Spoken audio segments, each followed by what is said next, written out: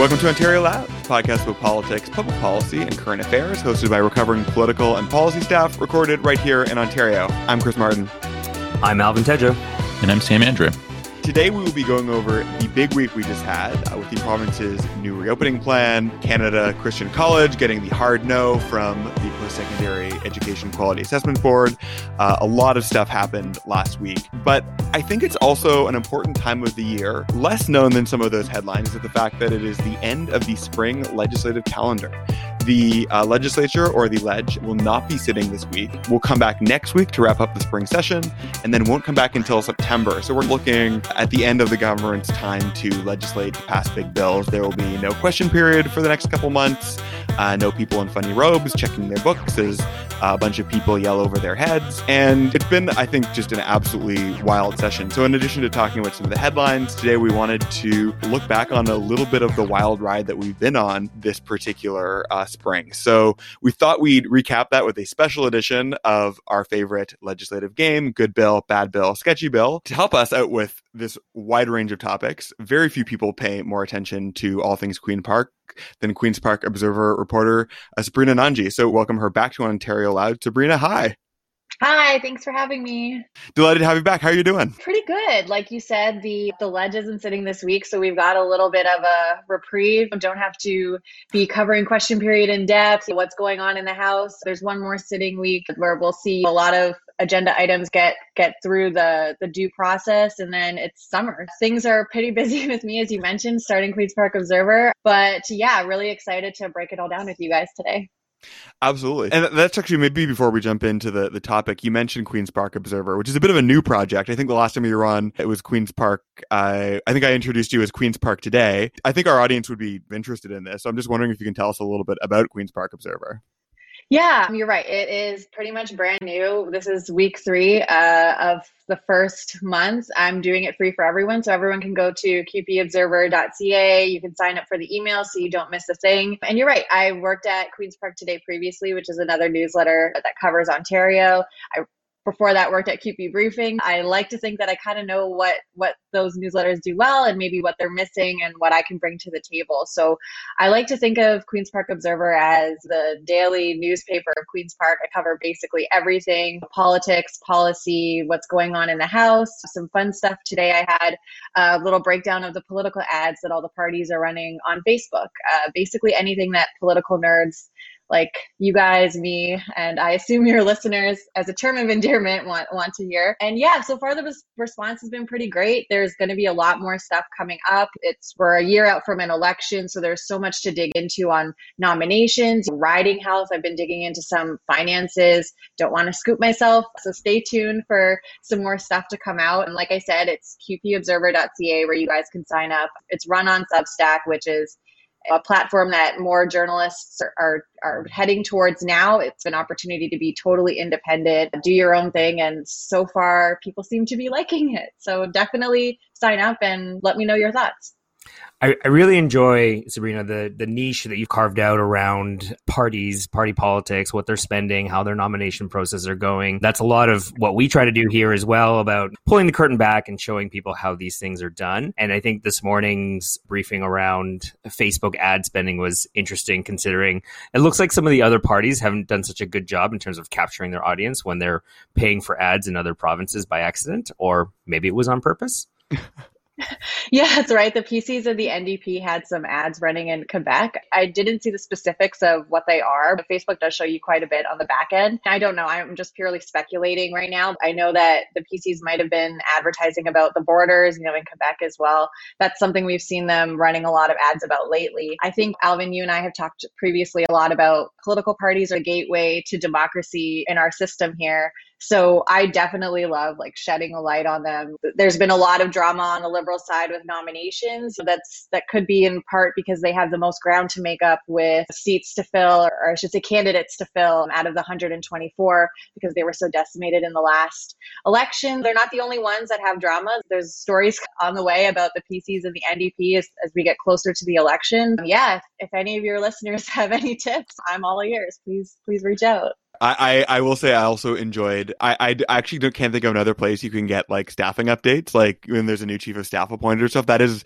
for anyone following doing government relations work or anything like that. That's super valuable knowledge. And it's having it in one place as opposed to like periodically going through InfoGo. It's a great service. GR professionals, I think, would also be super interested in this.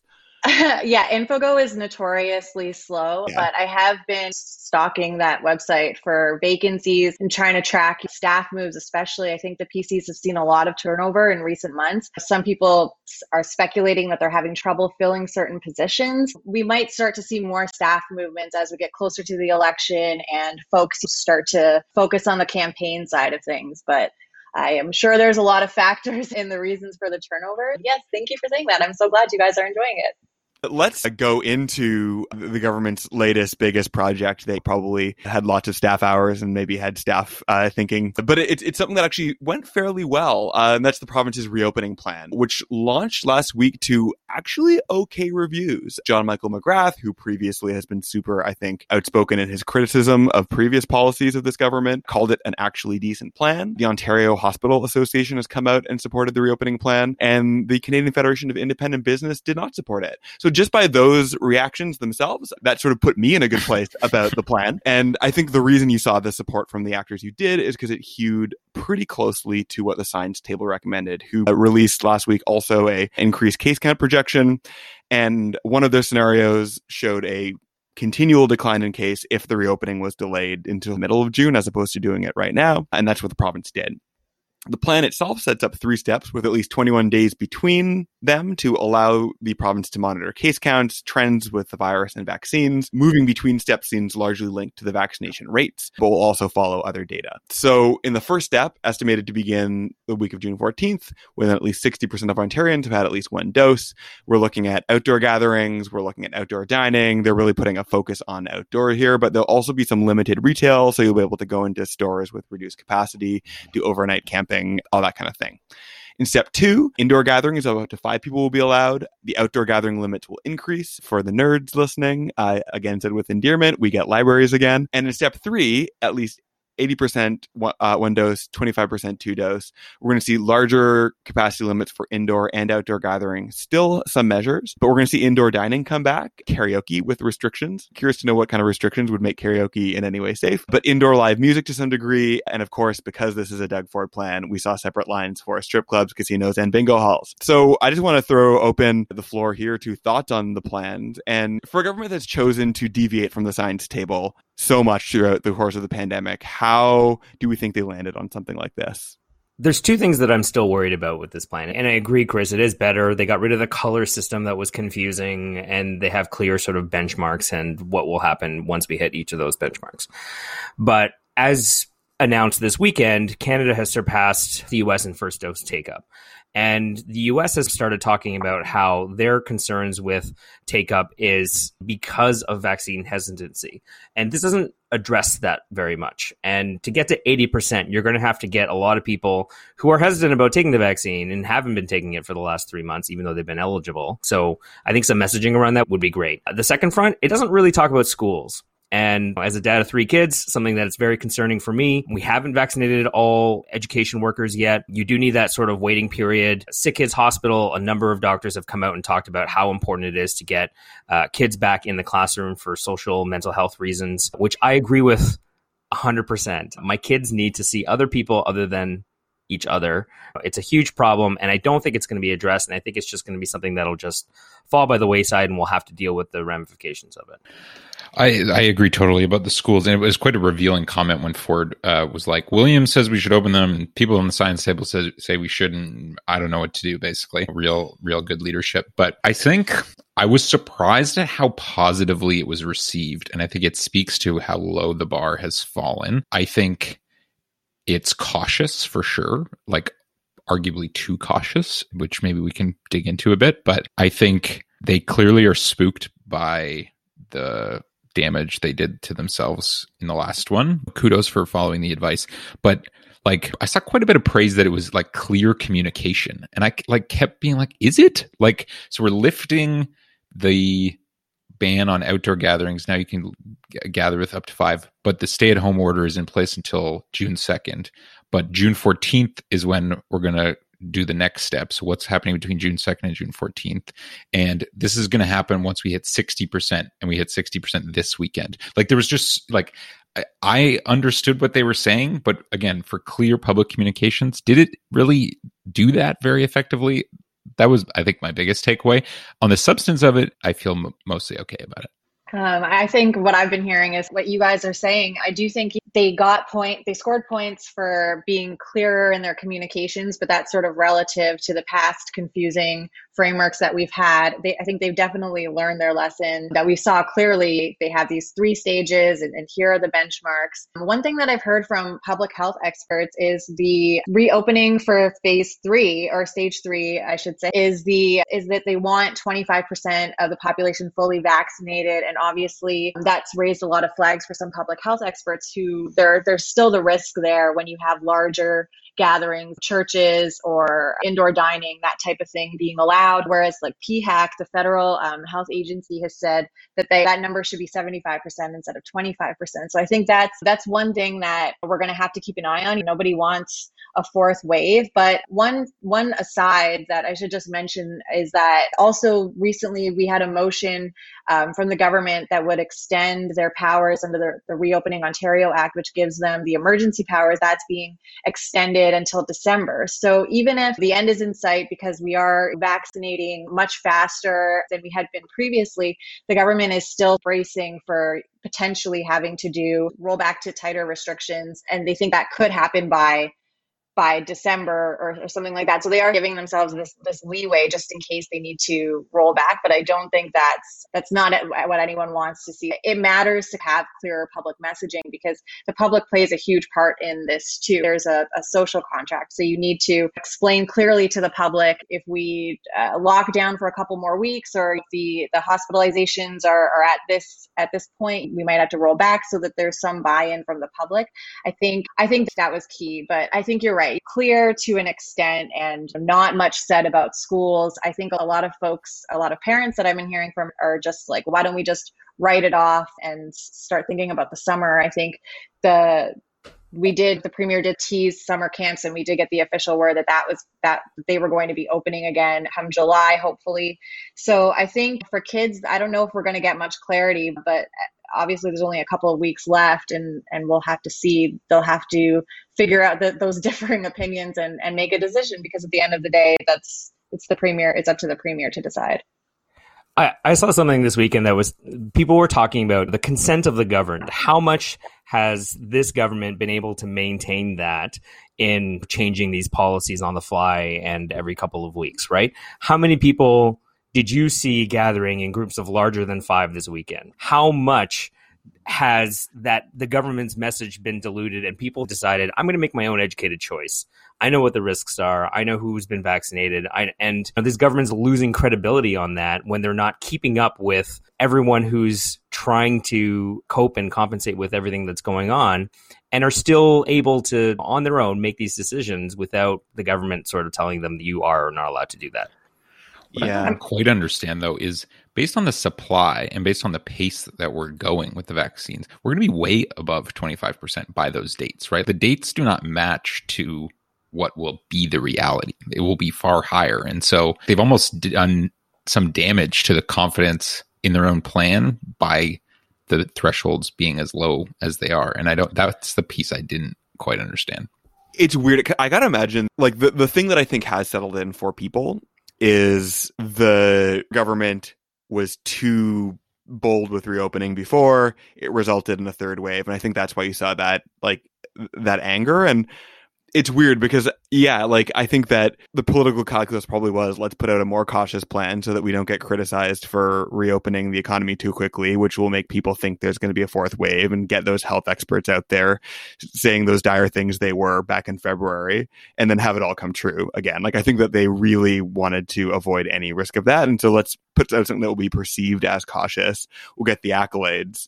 And then I was biking by the Canary District and it was like a music festival out there. Like, it was people enjoying a really nice weekend. It looked fairly safe, but yeah, were those all one household gatherings? No. And there were police there, but the police were not walking around arresting people. And I think that we're just going to be in this weird place, and they've probably settled into making policy that signals a direction more than gives you actually clarity in what the rules are. I've heard this plan be criticized from a perspective of when you actually get to that stage 3 and only 25% of people are fully vaccinated, I think they want to signal that we're going to be doing things indoors together and that will be safer, and that's probably going to be true. If only 25% of the people are vaccinated, is karaoke really okay? Do you want It depends on what the goal is, because we've changed our goal, and it's actually okay to have a fourth wave if the hospitalizations don't materialize and like the capacity is there to meet it. That is the goal of a lockdown, is that the hospital system doesn't get overwhelmed. Not that nobody has COVID, because if we wanted a COVID zero strategy, we're approximately 15 months too late for that. And we're never going to get to zero. So we're going to vaccinate our way out of it. And so again, I don't know that the messaging is that clear. The US is in a fourth wave, arguably right now, but they're not going to close anything back down. So do you know what I'm trying to say? Yeah. I think when people say fourth wave, what they mean is something that's felt like the last ones. And if only 25% of the people are fully vaccinated, and I guess we have new variants or whatever, maybe that's where that risk comes in. But it'll be interesting to see how this one plays out. Oh, I was just thinking in terms of timelines. For what it's worth, I just wanted to add that the Premier's office has previously said that the goal to get everyone double shots would be towards the mid to end September. So I don't know if the Premier talking about a 2-dose summer is even what his advisors are really saying to him behind the scenes, but obviously it sounds better than a 1-dose summer. And I think we're all hoping for that. We'll see. Here's hoping. I want to join that music festival in Canary District Park one of these days. I just need a haircut, really, is what I need. So I want to return us to a story that we have covered on a previous pod, and that is the previously pending university status for Canada's Christian College, a private Christian university run by Charles McVety, a right-wing religious force supporter who has previously expressed pretty offensive comments about Islam, same-sex marriage, evolution, all of the right-wing Christian greatest hits. Last fall, the province proposed granting the college university status as part of an omnibus COVID bill backed before the Post-Secondary Quality Assessment Board, which sits in the Ministry of Education. They do an independent review before that process was complete. When faced with backlash, the government committed to only proclaiming the bill upon the completion of the review process, and sort of deference to the fact that a review was underway. So the bill passed. They could proclaim it into law and give the university a status, but they did not, basically. And now PCAP has come out with a review and they've denied the status. The government has confirmed that they will not be moving forward with Schedule 2 of the act that was passed. And it's worth noting that I think we have a interview with Charles McVety in the Toronto Star where he says that he feels that PCAP fraudulently misrepresented the college to the government. And to my knowledge, we don't have the actual report from PCAP that's been made public, but I'm curious, just because we have lots of former post-secondary policy here, what factors we think might have helped contribute to this particular conclusion. And then maybe what was the government's possible strategy here?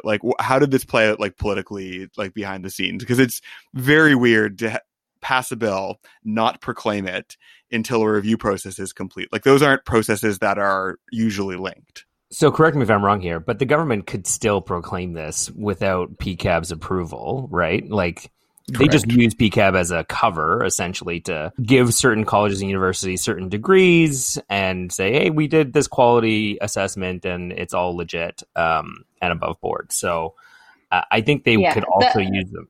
You're absolutely right that the bill is still there, could still be proclaimed. And so we actually saw today, just an hour ago, the NDP is planning to table a bill of their own that would undo the omnibus bill that's on the table. Because even though they've said, the minister has said no, any future minister or government could just with a flick of a pen sign that thing into law. So the NDP wants to make sure that never happens. I think Stephen Del Duca, the Liberal leader, has also said he's going to repeal that if he becomes premier. So I think we'll see if the government does that. I don't I haven't heard any indication, but they said they're going with PCAB's recommendation. And I think just politically that they avoided a lot of negative headlines. This came out, the news broke on a Friday before a long weekend after 5 p.m., keeping us all on our toes as usual. There's no question period this week, but I'm sure the NDP and the opposition parties would have been hammering the government on this, especially the premier. It's gotten a lot of attention because Charles McVety is a friend of the premier, a political ally as well,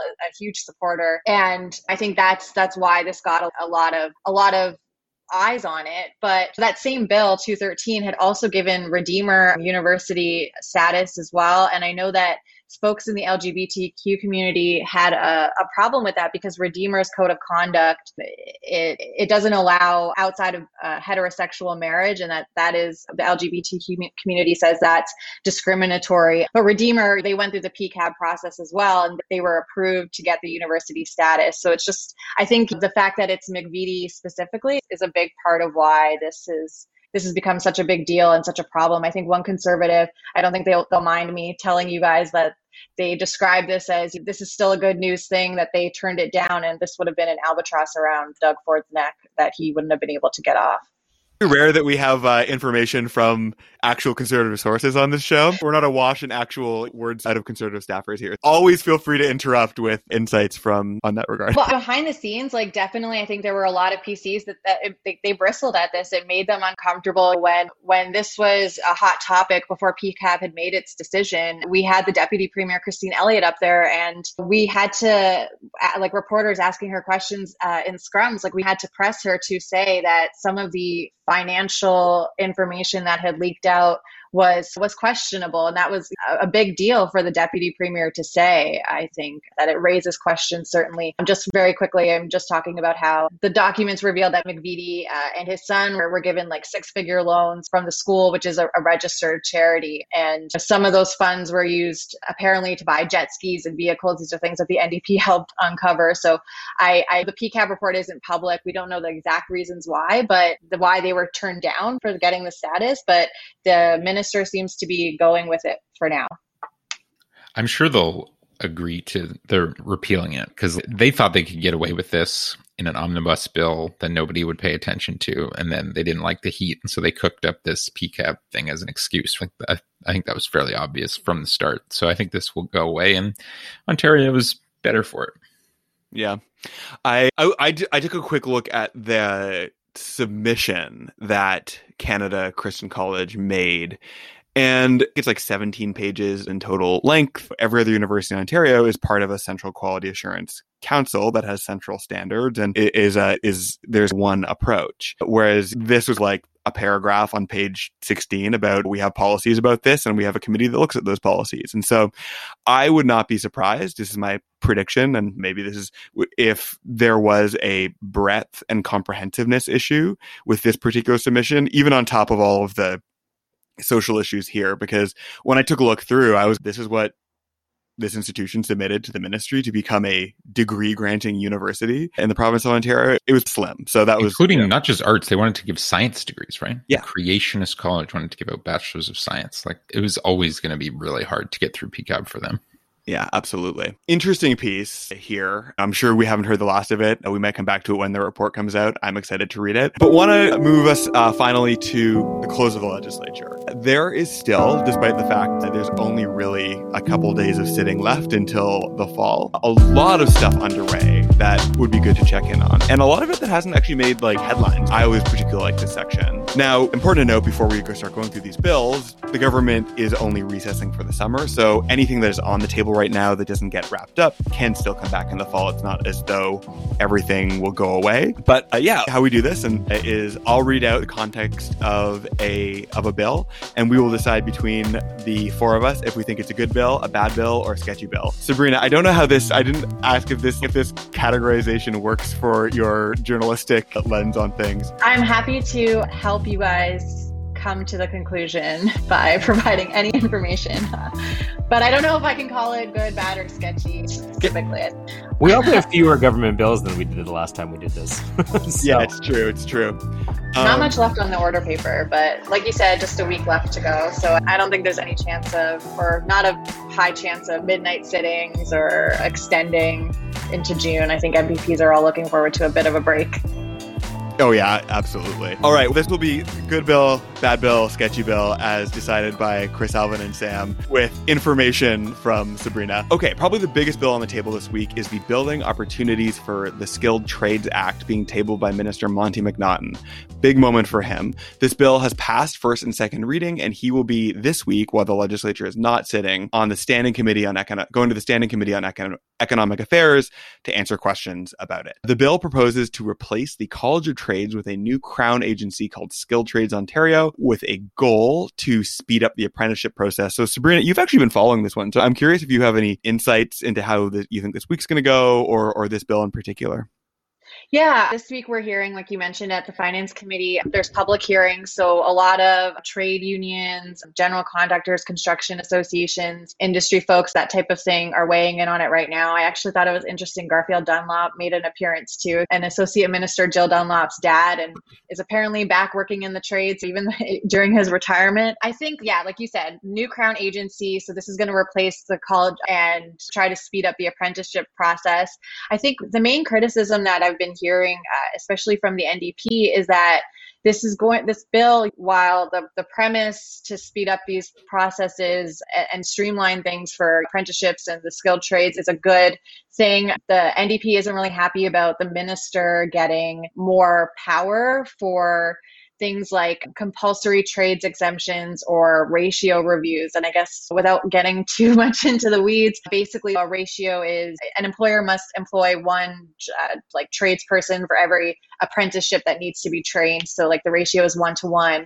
And then to decide whether it's compulsory, that means it's regulated and you need a certificate to, operate legally as an auto body repair person or an electrician, that type of thing.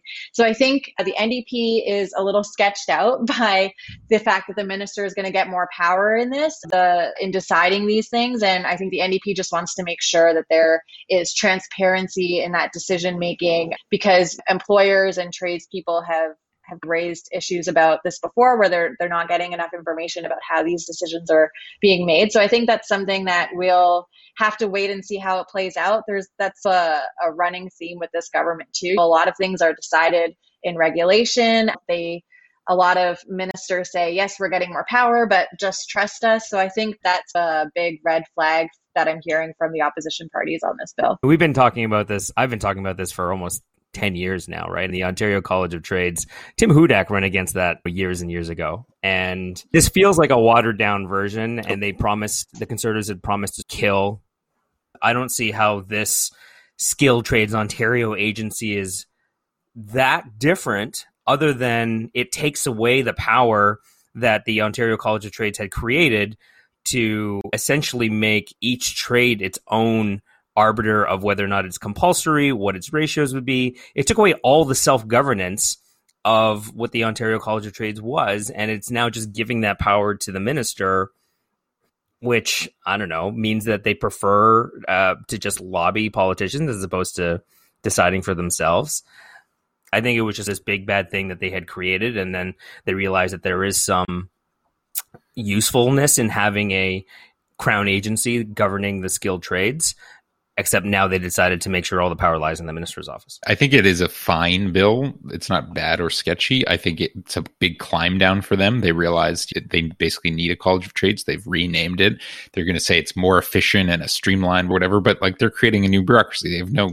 You have no ability to control if it will be efficient or not until it's up and running. And I think it's, in fairness, quite given their stakeholders, I think a really reasonable, responsible place to land in the big mess they created by villainizing a thing that wasn't that bad to begin with. Absolutely. I also wanted to put a bit of a spotlight on MPP Saul Mamakwa's Inherent Right to Safe Drinking Water Act, which amends the Safe Drinking Water Act of 2002 to specify that those working and living on reserves have that same right. It is about specifying Ontarians who live on reserves and naming them in the bill. It would also require the Minister of the Environment of Ontario, it's not the right title, but we'll just go with that, to submit a comprehensive set of recommended standards to the federal government for safe drinking water on reserves, and then to follow up with those reports on a regular basis. This advocacy should be summarized each year in the Ontario government annual drinking water report, which is a thing that I just learned existed when I read this bill. I assume we think this is a good bill, but I think it's also interesting politics, and I wanted to dive into that a little bit because this bill was carried on division at second reading and referred to a standing committee. So I'm not sure it's one that the government might necessarily look to defeat out of hand. I think the politics is definitely interesting. Private members' bills, especially from the opposition, they rarely make law. And I think just as a good optics thing, the government could just let it die at committee instead of killing it right after second reading debate or even at first reading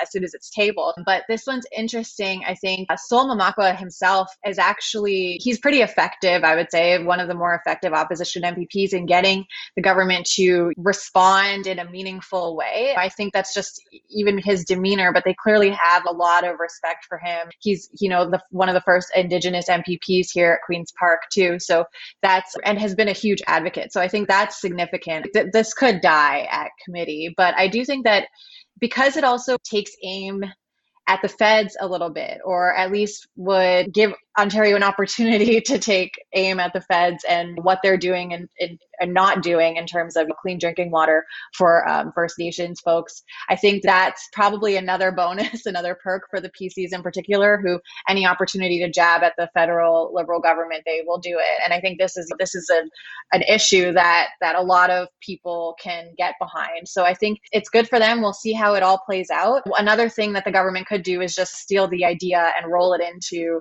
some legislation of their own. I mean, to give Sol some credit in some way. But I definitely think that this one, it's a victory for Sol for sure, because these things are so rare. But I think, we have to watch how it plays out. Good bill, I think.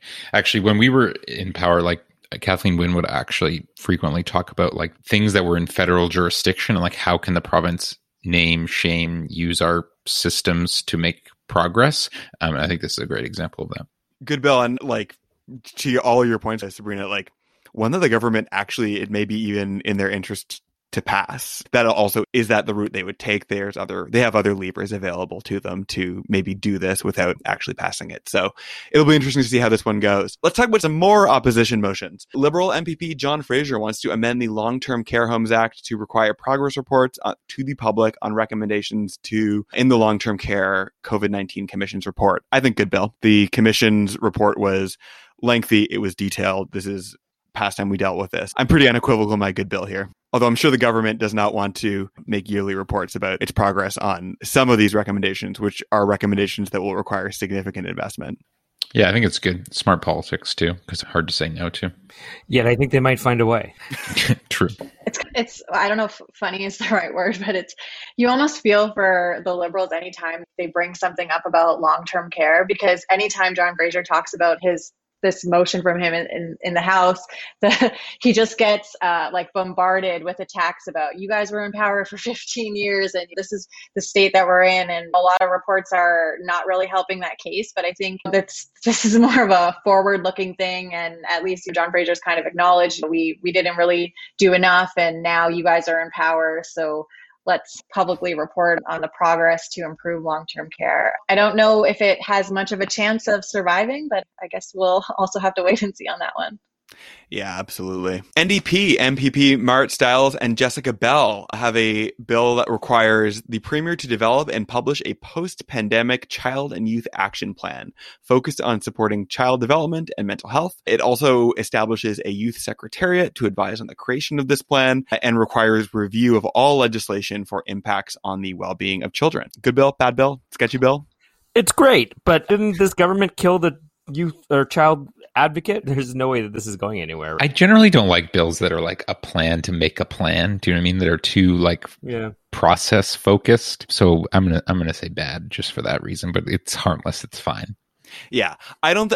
Good, bad. This is where good and bad fail us as descriptors, because I'm not against this. If I were an MPP in the House, I would vote for this. But I would grumble for that exact reason. In that, we could also just talk to policy experts about what the right things to be doing for children and mental health could be, and fund and do those things. I am all about creating youth advisory things too, but also in my experience in government, sometimes, especially when they're organized by government, these can be very pro forma kind of meetings. Like, they can be helpful. They are good things to do, but whether you need to put them in legislation and if that makes it any more effective than just something the Premier's office organizes, I guess better to have transparently selected group of youth than just the young conservatives. But here we are. Just to add quickly, I think there is this bonus.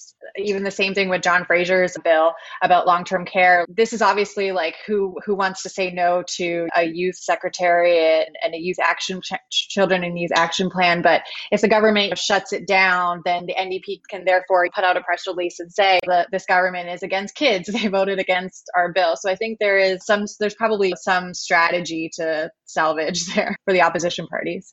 Oh, absolutely. And that is what so many of these bills are about. Let's put something in the window that the government can vote down and we can make a stink about it. A tale as old as time. Liberal MPP Lucille Collard brought forward the Equity Education for Young Ontarians Act, which requires the Minister of Education to ensure information is available in the curriculum on a number of topics, including the history of colonization, impact on Indigenous people, ongoing racial and social inequities. It also requires the ministry maintain an education equity secretariat, which doesn't that already exist, or didn't that exist when we were there? Which all school boards are required to submit annual equity action plan reports to. The bill lost on division in second reading, so this will not be becoming law. But I thought it was a good one, and so I wanted to maybe help make the stink about this because I actually thought it was pretty good. Yeah, I thought it was good too. I was surprised actually that the PCs never got rid of the Education Equity Secretariat. That felt like ripe for a month-long move. Ideas. But like, it's a bill that doesn't really move the yardsticks. Like, it codifies existing things, but are important things to protect. So I feel fine about it. There's a little bit of, like, in any liberal bill, there is that question you need to ask about the legacy versus, and how much of the legacy do you protect versus how much do you shine a spotlight on versus, because we also know this government has a tendency to want to find the liberal things in government and rename them, change them, do them their own way. All right. Finally, we have to talk about the anti-Asian racism bills in the House because there are three of them, one from each party, and they do very similar things. One is from PC MPP Vincent Key, who is putting forward a motion to name May Anti-Racism Education Month. Liberal MPPs Michael Coteau and Lucille Collard want to amend the Anti-Racism Act to name anti-Asian racism specifically. And 4 NDP MPPs have an act to proclaim May 10th as a day of remembrance and action against anti-Asian racism. So 3 parties. They want to name something to recognize anti-Asian racism. What do we think about this? Yes, to amend the Anti-Racism Act to include anti-Asian racism. I don't know why it wouldn't be included already. Sure, let's have another day for remembrance and action against anti-Asian racism, and May seems like an appropriate month, given it's Asian Heritage Month. I'm not sure about making May Anti-Racism Education Month, because I feel like it's not an Asian-specific thing, and it should be part of a broader education month that's not February or May, in my opinion. Again, this is one of these things that, like, if I were in the House and I was voting, I would vote in favor of all 3 of these. I think it's interesting that it's the kind of thing that you could actually imagine party, like, they probably could have come to some kind of thing together on this. I think it also tells you something about the state of relations between the 3 parties where, you know, like, you could see this could be the kind of thing that they come together on. And I don't know, there is I think this is a really important one to talk about, really important one to name, and it's timely, and we should do this now. If you look at the efficacy of naming awareness months for things, naming days after things, the legislative calendar fills with this kind of thing. And I wonder about it as a strategy, as an advocacy or an awareness strategy, how much time is spent on this in the legislature versus how much it actually does to confront and anti-Asian racism. Not that it's a bad thing, but yeah, I think I'm looking for a space in between good and bad to talk about this, because we have Abuse Prevention Week on the docket in this term. We have Haitian Flag Day and Nikola Tesla Day as well, all as bells that are in front of us right now. And I wonder how many people know or are ever aware that these things are named 4 or 5 years out of them being passed by the legislature. It's interesting. I should correct my record from earlier, because Heritage Month bills and anti-racism awareness days, that type of thing, those private members' bills do actually get passed by the PCs. So I should clarify. But yeah, I do think it's interesting. This could have been an opportunity, and I guess it still could be an opportunity for other parties to co-sponsor this bill and show that they're all working together. I do think that probably the one from the Liberals seems the most substantial on the policy side, wanting to amend the Anti-Racism Act so that anti-Asian racism specifically is mentioned there and acknowledged as one of the forms of racism, like along with anti-Black racism and anti-Indigenous racism and that sort of thing. I think we might see the private members' bills chugging along forward as well, but I think that clearly all parties are recognizing that this is something that needs to be addressed, and the government here is going to do that in some form, clearly. I think it's a huge missed opportunity given it's the pandemic, it's COVID. Anti-Asian racism has spiked dramatically during the pandemic. For it to be a narrative that these parties are coming together, or even the government leading on making sure that there isn't any tolerance for this type of thing in Ontario, right? They could have shown some leadership on the fact that they're not going to accept that they're going to change things to make sure that people are persecuted for anti-Asian racism. We've seen the videos. We've talked about it on this pod. People getting pushed over, like violence actually happening against older Asian folks in Ontario and in British Columbia. It's bad. And there doesn't seem to be an actual response to it other than, people stop doing that. That's not a good thing. Let's do something substantial here. I'm going to pass it to Alvin for the rapid fire because he wrote the rapid fire this week and I forgot it, as I am sometimes want to do. I like rapid fire. Rapid fire is a lot of fun. We just have a tough time making it actually rapid. But anyway, I got my first COVID shot on Friday, so part of the Pfizer family. I've been wondering, how do I activate this microchip? And can we now communicate telepathically? And how does this work, guys? If it's any solace, Alvin, I'm actually hearing your thoughts before you say them. So I think that means the 5G is working. Okay, but I want you to all be dismayed. Part of my day job is researching misinformation at Ryerson University, and we did a public opinion poll a month ago. 1 in 7 Canadians believe that Bill Gates is pushing an agenda forward to microchip everyone in the world. It is not. It is a widely held conspiracy belief, and we should all be sad about that. No comment from Sabrina. I thought we were communicating telepathically. You didn't get those thoughts. Okay. You're good faulty chip. But let's build on the microchip discussion, because everybody was looking for Bill and Melinda Gates' cell phone numbers when they announced that they were getting divorced. And then over the last week to 2 weeks, we've seen all these news stories of Bill potentially not being that good of a guy. Do we feel like his public persona is going to take a huge lasting hit, or do we think he's just going to bounce back? The cheating accusations shocked me. Like, he's such a weird nerd dude that I just never thought of him in that light. I mean, Bill Gates, he's one of these people that the less I know about his personal life, the more I like him. And I feel every insight I get into what his home life is, I don't know. Something blocks me from engaging with it, really. But just because he might not be a great guy doesn't mean he's trying to put 5G in us. I mean, I also read his book, his climate change book. It was great. And you want the message to match the man and not have one taint the other. But speaking of climate action, a federal Hamilton Liberal MP, Bob Bratina, has announced he's not running again because he's against the Hamilton LRT, which kind of surprised me. But he says it's because it only serves 20% of the population and that it's going to be taxed on the entire city, and he doesn't think that's appropriate. So I wonder if there's going to be like a new litmus test for the Liberal Party in the same way that all new nomination candidates have to be pro-choice, that future Liberal candidates will be required to be pro-transit. I have thoughts on this one because I used to live in Hamilton, and Bob Bratina was famously anti-LRT when he was in Hamilton, much to the chagrin of anyone, including the vast number of growing families and students who are moving to the west end of the city, which the LRT would connect to the downtown. And right now it is like a long, unpredictable bus ride to get between the two.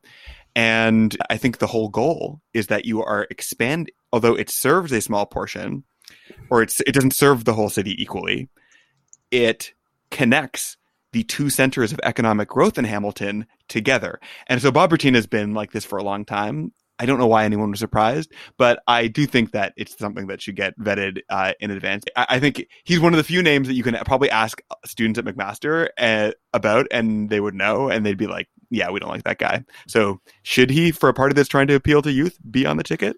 As someone who grew up in Waterloo, the LRT politics in southwestern Ontario are complicated, and I don't think this should be seen as a future harbinger. Is that the word? This is weird Hamilton politics. What I thought was interesting with Bertina is like what was going on behind the scenes. I think the Hill Times had a story out today actually that he might consider running again if the feds change their decision about the LRT funding. But I thought that was good insight the Hill Times had about what happens behind the scenes with decision making and caucus. Bertina says he wasn't consulted before the government made the announcement, if he's been petitioning them since. So I thought that was interesting in how everything's been operating behind the scenes. But he's an interesting character, and I don't know if I think we'll still be seeing him in politics no matter what, especially in Hamilton.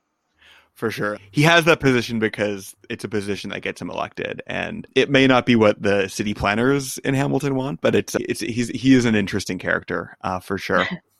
All right. I think that wraps us up for today. Sabrina, thank you so much for joining the pod. It has been a pleasure to have you. And I'm going to do one more call for our listeners. If you haven't checked out Queen's Park Observer, do it. I've been hoping that someone does this in Ontario for some time, and it's worth supporting. Yeah. Thank you so much. This was so much fun. I hope you guys have a good summer and we can chat soon.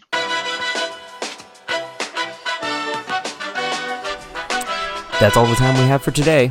Ontario Loud is hosted by Chris Martin, Garima Talwal Kapoor, Sam Andry, and myself, Alvin Tejo. Thanks to our support crew, Harman Mundi and Fahim Khan. And of course, thank you to our supporters on Patreon. If you'd like to support our show, please visit patreon.com/Ontario Loud.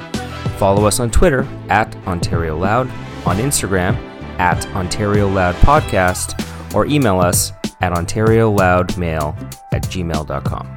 You can find past episodes at our website at ontarioloud.ca. See you next time. Stay safe.